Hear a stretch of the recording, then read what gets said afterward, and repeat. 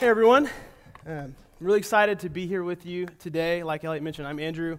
I'm our student pastor here, and we're finishing up this two-part series that we had an intermission from last week on giving thanks that I think is very appropriate considering that this last Thursday was Thanksgiving. So 2 weeks ago, our family pastor Ethan, he got us kicked off by introducing a simple tool that both of us use in our ministry. It's called Hey, Say, Pray, and Obey.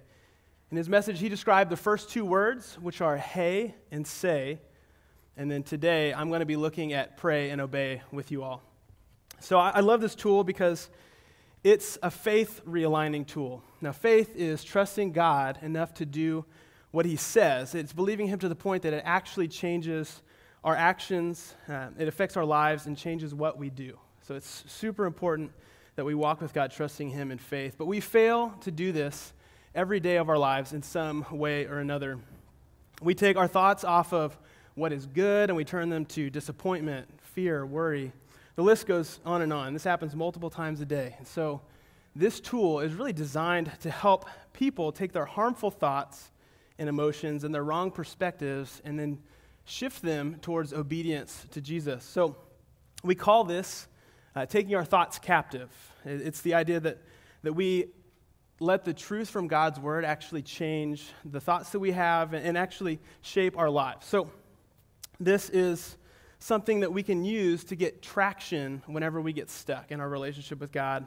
When worry, disappointment, anger, or fear cause us to lose focus on what is true, we can use this tool, Hey, Say, Pray, and Obey, to really get us back on track, to help us refocus on the truth. So I'm excited to be sharing the final two pieces of this. This is a tool that personally has been extremely helpful for me over the years, and especially in this season that we're in right now. I mean, since this is probably the strangest and potentially the most disappointing holiday season many of us have experienced, we focused the application of this tool on giving thanks in the midst of disappointment. So our guiding verse has been 1 Thessalonians 5:18. It says, "Give thanks in all circumstances, for this is God's will for you in Christ Jesus."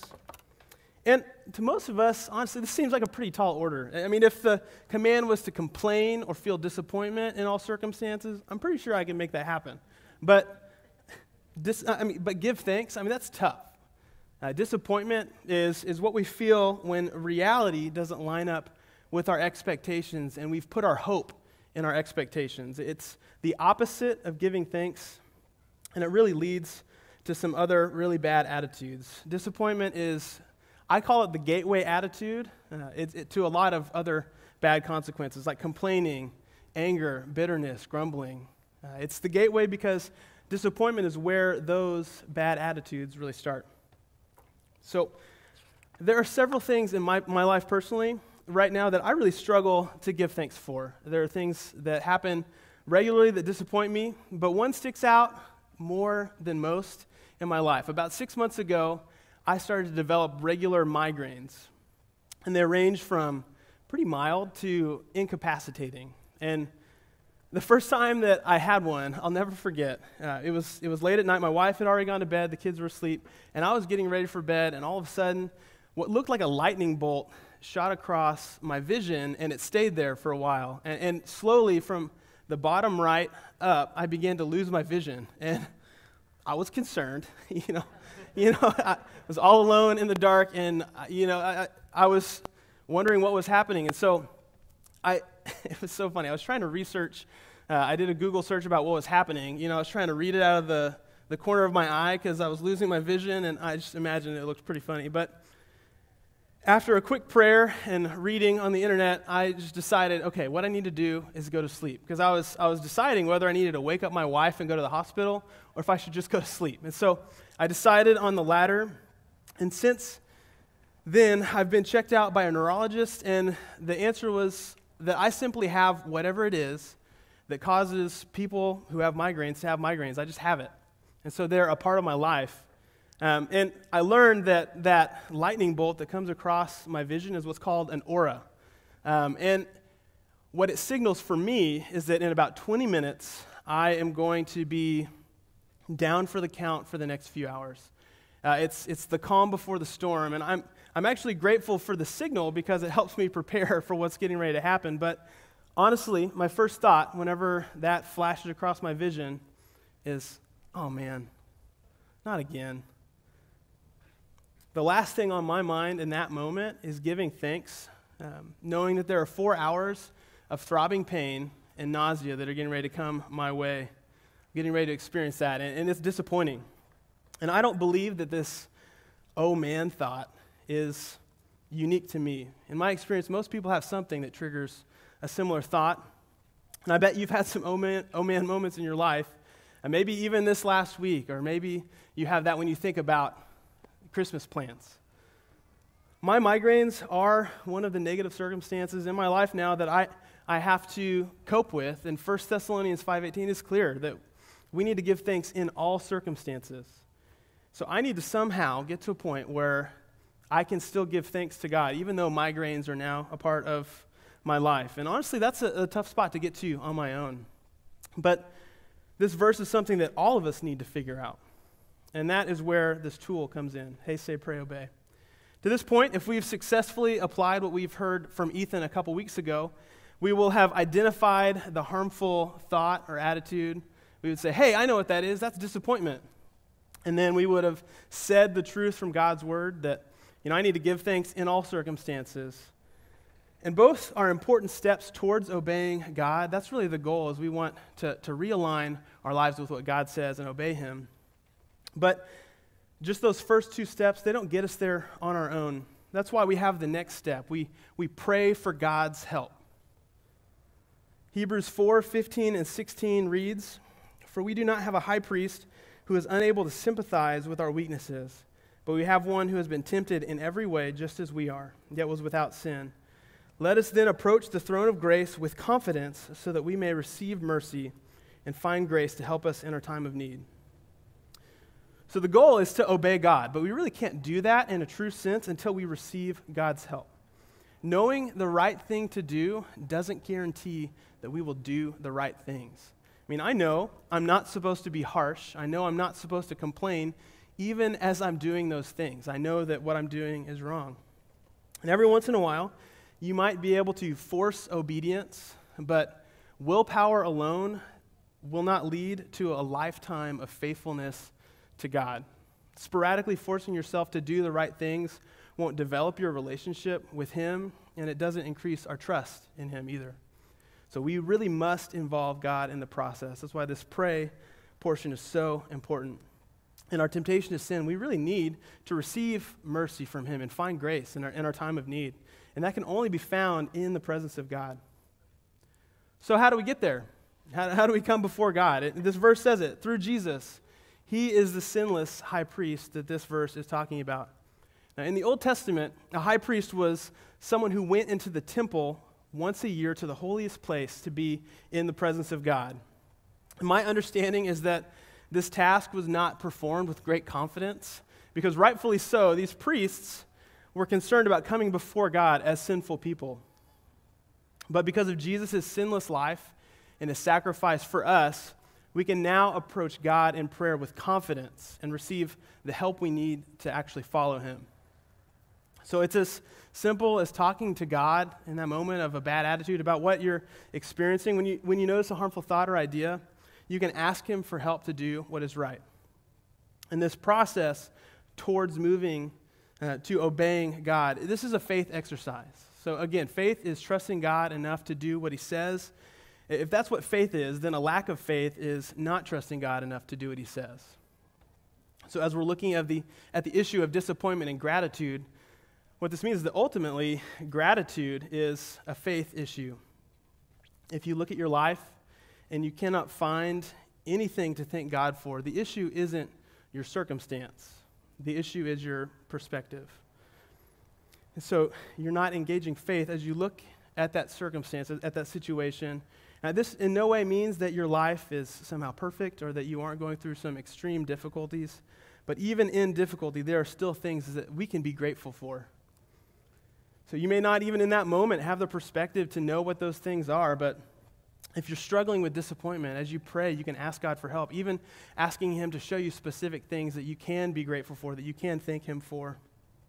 A general prayer in response to disappointment might sound something like this. God, you say to give thanks in all circumstances. I confess that I've complained and been disappointed. I've put my trust in the wrong things, and they've come up short. Please help me as I seek to obey you. That's just a simple prayer we can pray in the moment of disappointment to get us back on track. And so we pray to receive God's very real help in our time of need, and then we obey with a faith response. Now, this is a really important step. This is what we've been building to with this whole tool, and we want to make sure that we get this one right. So obedience to God really is our faith on display. The general question that obedience is trying to answer is, what would a faith response look like in this circumstance? God, what would it look like for me to trust you right now in this situation? That's what we're trying to do as we're walking with him in faith. And in our current example of disappointment, the faith response to it is expressing gratitude to God. So I want to look at 3 specific ways that we can obey and give thanks throughout the ups and downs of our daily lives. The first of these ways is prescriptive. It's something that you can do regularly that will inoculate you from some of the symptoms of disappointment. And the other 2 are situational. There's something you apply in the moment. So the first thing that we can do is regularly thank God for the gospel. 1 Corinthians 15:1, Paul writes this. He says, "Now, brothers and sisters, I want to remind you of the gospel I preached to you, which you received and on which you have taken your stand." So here Paul, he's writing to a church that had already believed the gospel, the good news that Jesus died for our sins, that we can have eternal life through faith in him. They had already believed that. They'd received it, and they were trying to stand firm on it. And he was writing them. He couldn't wait to remind them of the truth so that they could stay standing through the ups and downs of life. So the good news isn't just like a Christian starter home that you get when you first decide to follow Jesus and hope to move out of soon. It's the foundation for our lives. It's the only really firm thing that we can set our lives on. So it's the basis of our hope and our relationship with God. And it's something that we should be reminded of often. Regularly thanking God for the gospel is the inoculation step. It can really guard you against some of those symptoms that cause disappointment in your life. But it's not like a Christian booster shot that you get every 2 to 4 years. This is more like daily medicine. So after college, I went through a short book with my growth group that I found really helpful. It's called A Gospel Primer for Christians. And kind of the whole point of this book was that there are 31 really short reasons why you should remind yourself of the gospel regularly. And then in the second half of the book, there's a really clear and succinct description of what the gospel is, that after you read the little section about why you should remind yourself of the gospel, it's actually, you read the gospel. It's super, super helpful. And, I put this book down, after college. I read it. I was like, oh, that's great. That's a good thing. I'll remind myself of the gospel. That's cool. But then I put the book down, and it was something that, it was a habit that wasn't as regular in my life. And so a few weeks ago, my wife and I, we kind of picked this book back up to go through in our daily quiet times, and it was a breath of fresh air. I mean, it's been so encouraging. And it's the principle that is more important than the book itself, that we need to regularly remind ourselves of the truth, our foundation, the gospel, and then we need to regularly thank God for the fact that we can know him and be made right by what Jesus has done. And it also reminds us of something that we can always be grateful for. So if the good news is the foundation for our lives, it's also the foundation for our gratitude. No matter the circumstance, we can know that our eternal hope is secured because we've trusted in God because of what Jesus did. So we can always give thanks for that. The second thing that we can do to obey God and give thanks is to give thanks in the difficulties. And I've spent a good amount of my time trying to figure out the why question behind the different difficulties that I've faced. And the main question that we should be trying to answer when we hit difficulties really isn't why. But that's just because this side of heaven, we might not ever know the specific reason why difficulty came into our lives. But when faced with difficulties, the question we need to answer is the question of obedience. What is my faith response to this? What does a step forward in faith look like right now? In Corrie ten Boom's book, The Hiding Place, she tells us about living in Holland under Nazi rule during World War II. And because of her family's faith in Jesus, they decided that they were going to actually protect and help the Jews.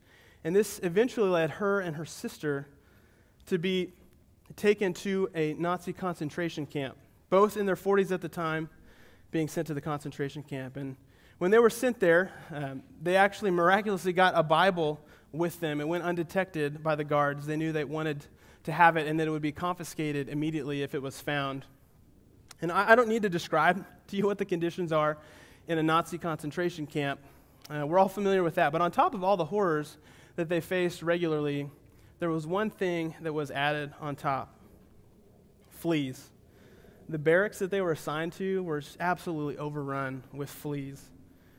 And when they first arrived and they realized that there were fleas everywhere, Betsy asked Corey to open their Bible and actually read the verse that we just read earlier, 1 Thessalonians 5:8, to give thanks in all circumstance, for this is God's will for you in Christ Jesus. Realizing that this verse said, give thanks in all circumstance, Betty, she led them to start thanking God for different things. And Corey was skeptical, but she went along. That is until Betsy said, and thank you, God, for the fleas. At that moment, that was too much. She said, Betsy, there's no way that even God can make me grateful for a flea. But Betsy insisted, and thank God. And as I look at this story, I'm more of a Corey than a Betsy. It seems almost ridiculous to take the Bible that seriously. Doesn't it? And certainly I would have never thought to do something like that if the Bible hadn't said it, because some circumstances are deplorable. They're just awful. So are you telling me that in the worst circumstances, people can still give thanks? Yeah, I think that's what the Bible is saying, and I think it's really tough to read it as saying anything otherwise. And as it turns out, they actually had reason to be grateful for the fleas. Even though they were uncomfortable, the benefit was that the fleas kept the guards out of the barracks. And with that little bit of freedom, Corey and her sister Betsy were able to lead regular Bible studies and really encourage the Christian women that were in the concentration camp. And they got to see several people turn their lives over to Jesus. So we don't thank God because the hard things are enjoyable or because we even understand why they've happened to us. But we thank God because in the moment of difficulty, we have the opportunity to grow to be more like Jesus, to see him work in our lives and then in the lives of other people. So here's how the process worked. In Romans 5, verses 3 through 5, it reads this: Not only that, but we rejoice in our sufferings, knowing that suffering produces endurance, and endurance produces character, and character produces hope, and hope does not put us to shame, because God's love has been poured into our hearts through the Holy Spirit who has been given to us. So our hope increases as we endure difficulty, because the difficulty we experience God's love in a very real way. Endurance leads to character, character leads to hope, but the key to all of this is endurance. Enduring requires you to keep going even when you don't want to take the next faith step forward, even when it doesn't feel great. And so as we screen our harmful thoughts and emotions with this tool as we walk with God, endurance will be required. Because as we move forward in our relationship with God, we're going to have these harmful thoughts come back often. Maybe the same disappointment keeps popping up in your head over and over and over again, and we have to work through this process of taking that thought captive, and that requires some real endurance. And in the middle of this enduring, we experience God's love in a very real way. Often as we go through difficulty, we see him clearly. So this is a faith-building, a hope-building thing. And right when COVID started, Bevan mentioned something that I thought was really helpful. He said that as a church, he encouraged us to make a list of the different difficult or stressful things that we had going on in our lives, and then to turn those into thanks. Because the fact that we had things that we were worried about meant that we also had things that are important to us. So we could look at those as blessings, because that's what they really were. So if you were afraid of the stock market, you can praise God that you have stocks. That's great. Or if you were worried about your kid's future, you could praise God that you had kids. Or if you were worried about getting sick and you were healthy, you could praise God that you were healthy. So turning the difficulty or the stressful things into things that you can be grateful for.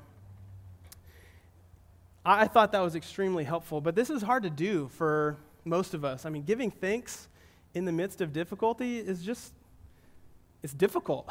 When I start to get a migraine, I'm not excited about what's about to happen, but my goal is to now turn my thoughts towards gratitude to God and thank Him for the character and hope that I'm going to experience on the other side. I don't thank God for the pain. I pray for that to go away. But I still thank Him for the growth that I'll experience in my faith and my relationship with Him as I go through it. And about a month ago, I was in the middle of a pretty bad migraine. If I can fall asleep, that is pretty helpful for me. That's something that kind of moves me past the migraine phase. And I just felt so bad, nothing was working. I mean, I was trying to listen to a football game. I was trying to listen to a book, anything I could do to take my mind off of the migraine and then go to sleep, and nothing was working. And I felt myself kind of sliding towards this cliff of disappointment.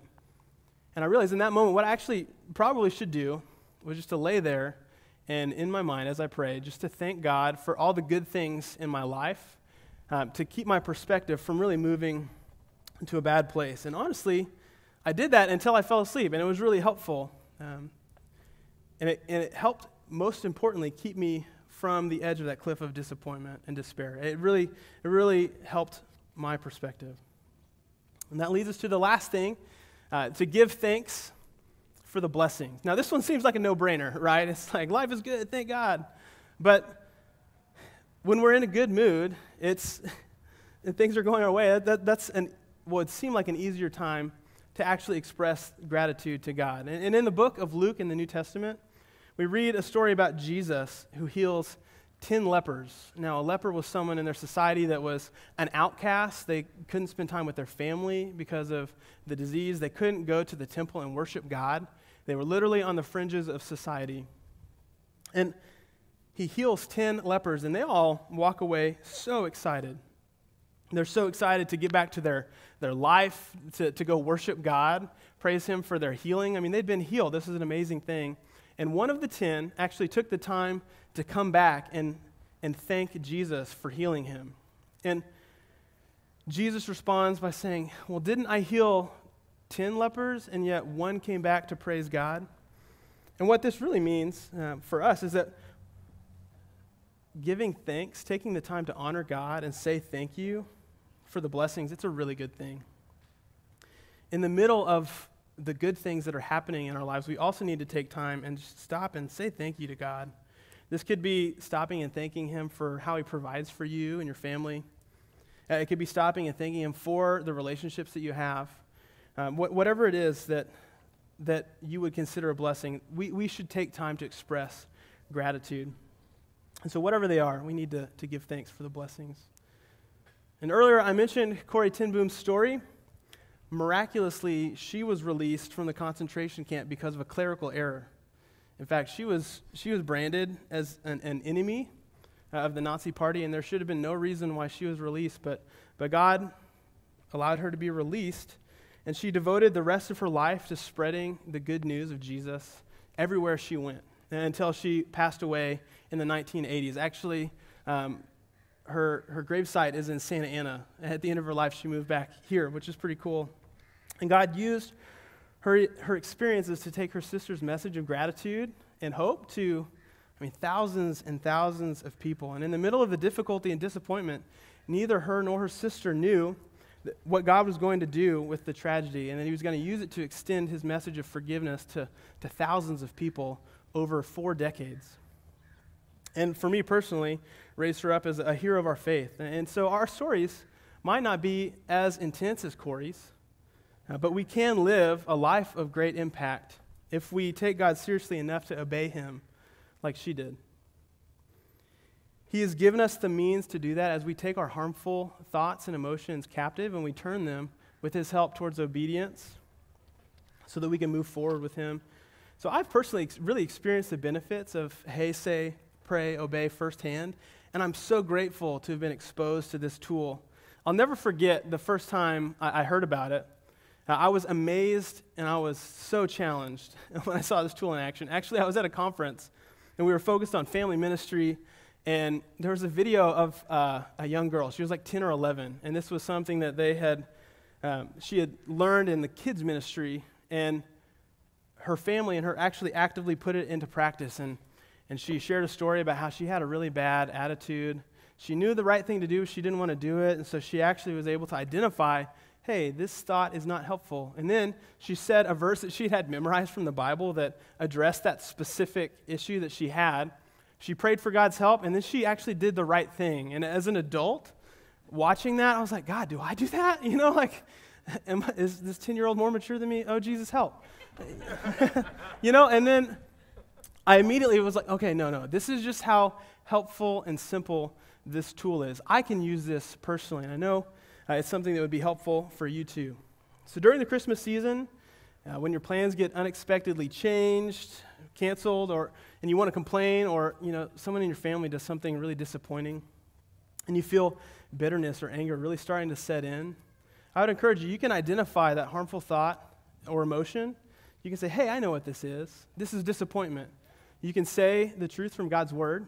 You can pray and ask God for his very real help in that time of need, and then you can obey God with a faith response. Let's pray. God, we are so grateful that, first of all, we can know you, that actually the biggest problem in our lives is taken care of the moment we decide to follow you. We trust you to forgive our sins, and we commit our lives to you, Jesus. That literally the biggest problem we would have is taken care of, and that's our sin. So, Jesus, we're so grateful for that.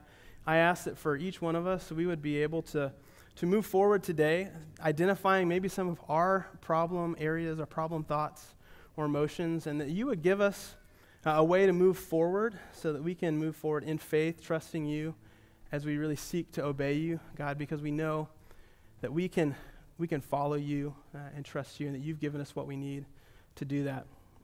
And Jesus, I pray that we would each walk away with something specific that we can apply to our lives in the area of giving thanks today. We pray this in Jesus' name. Amen.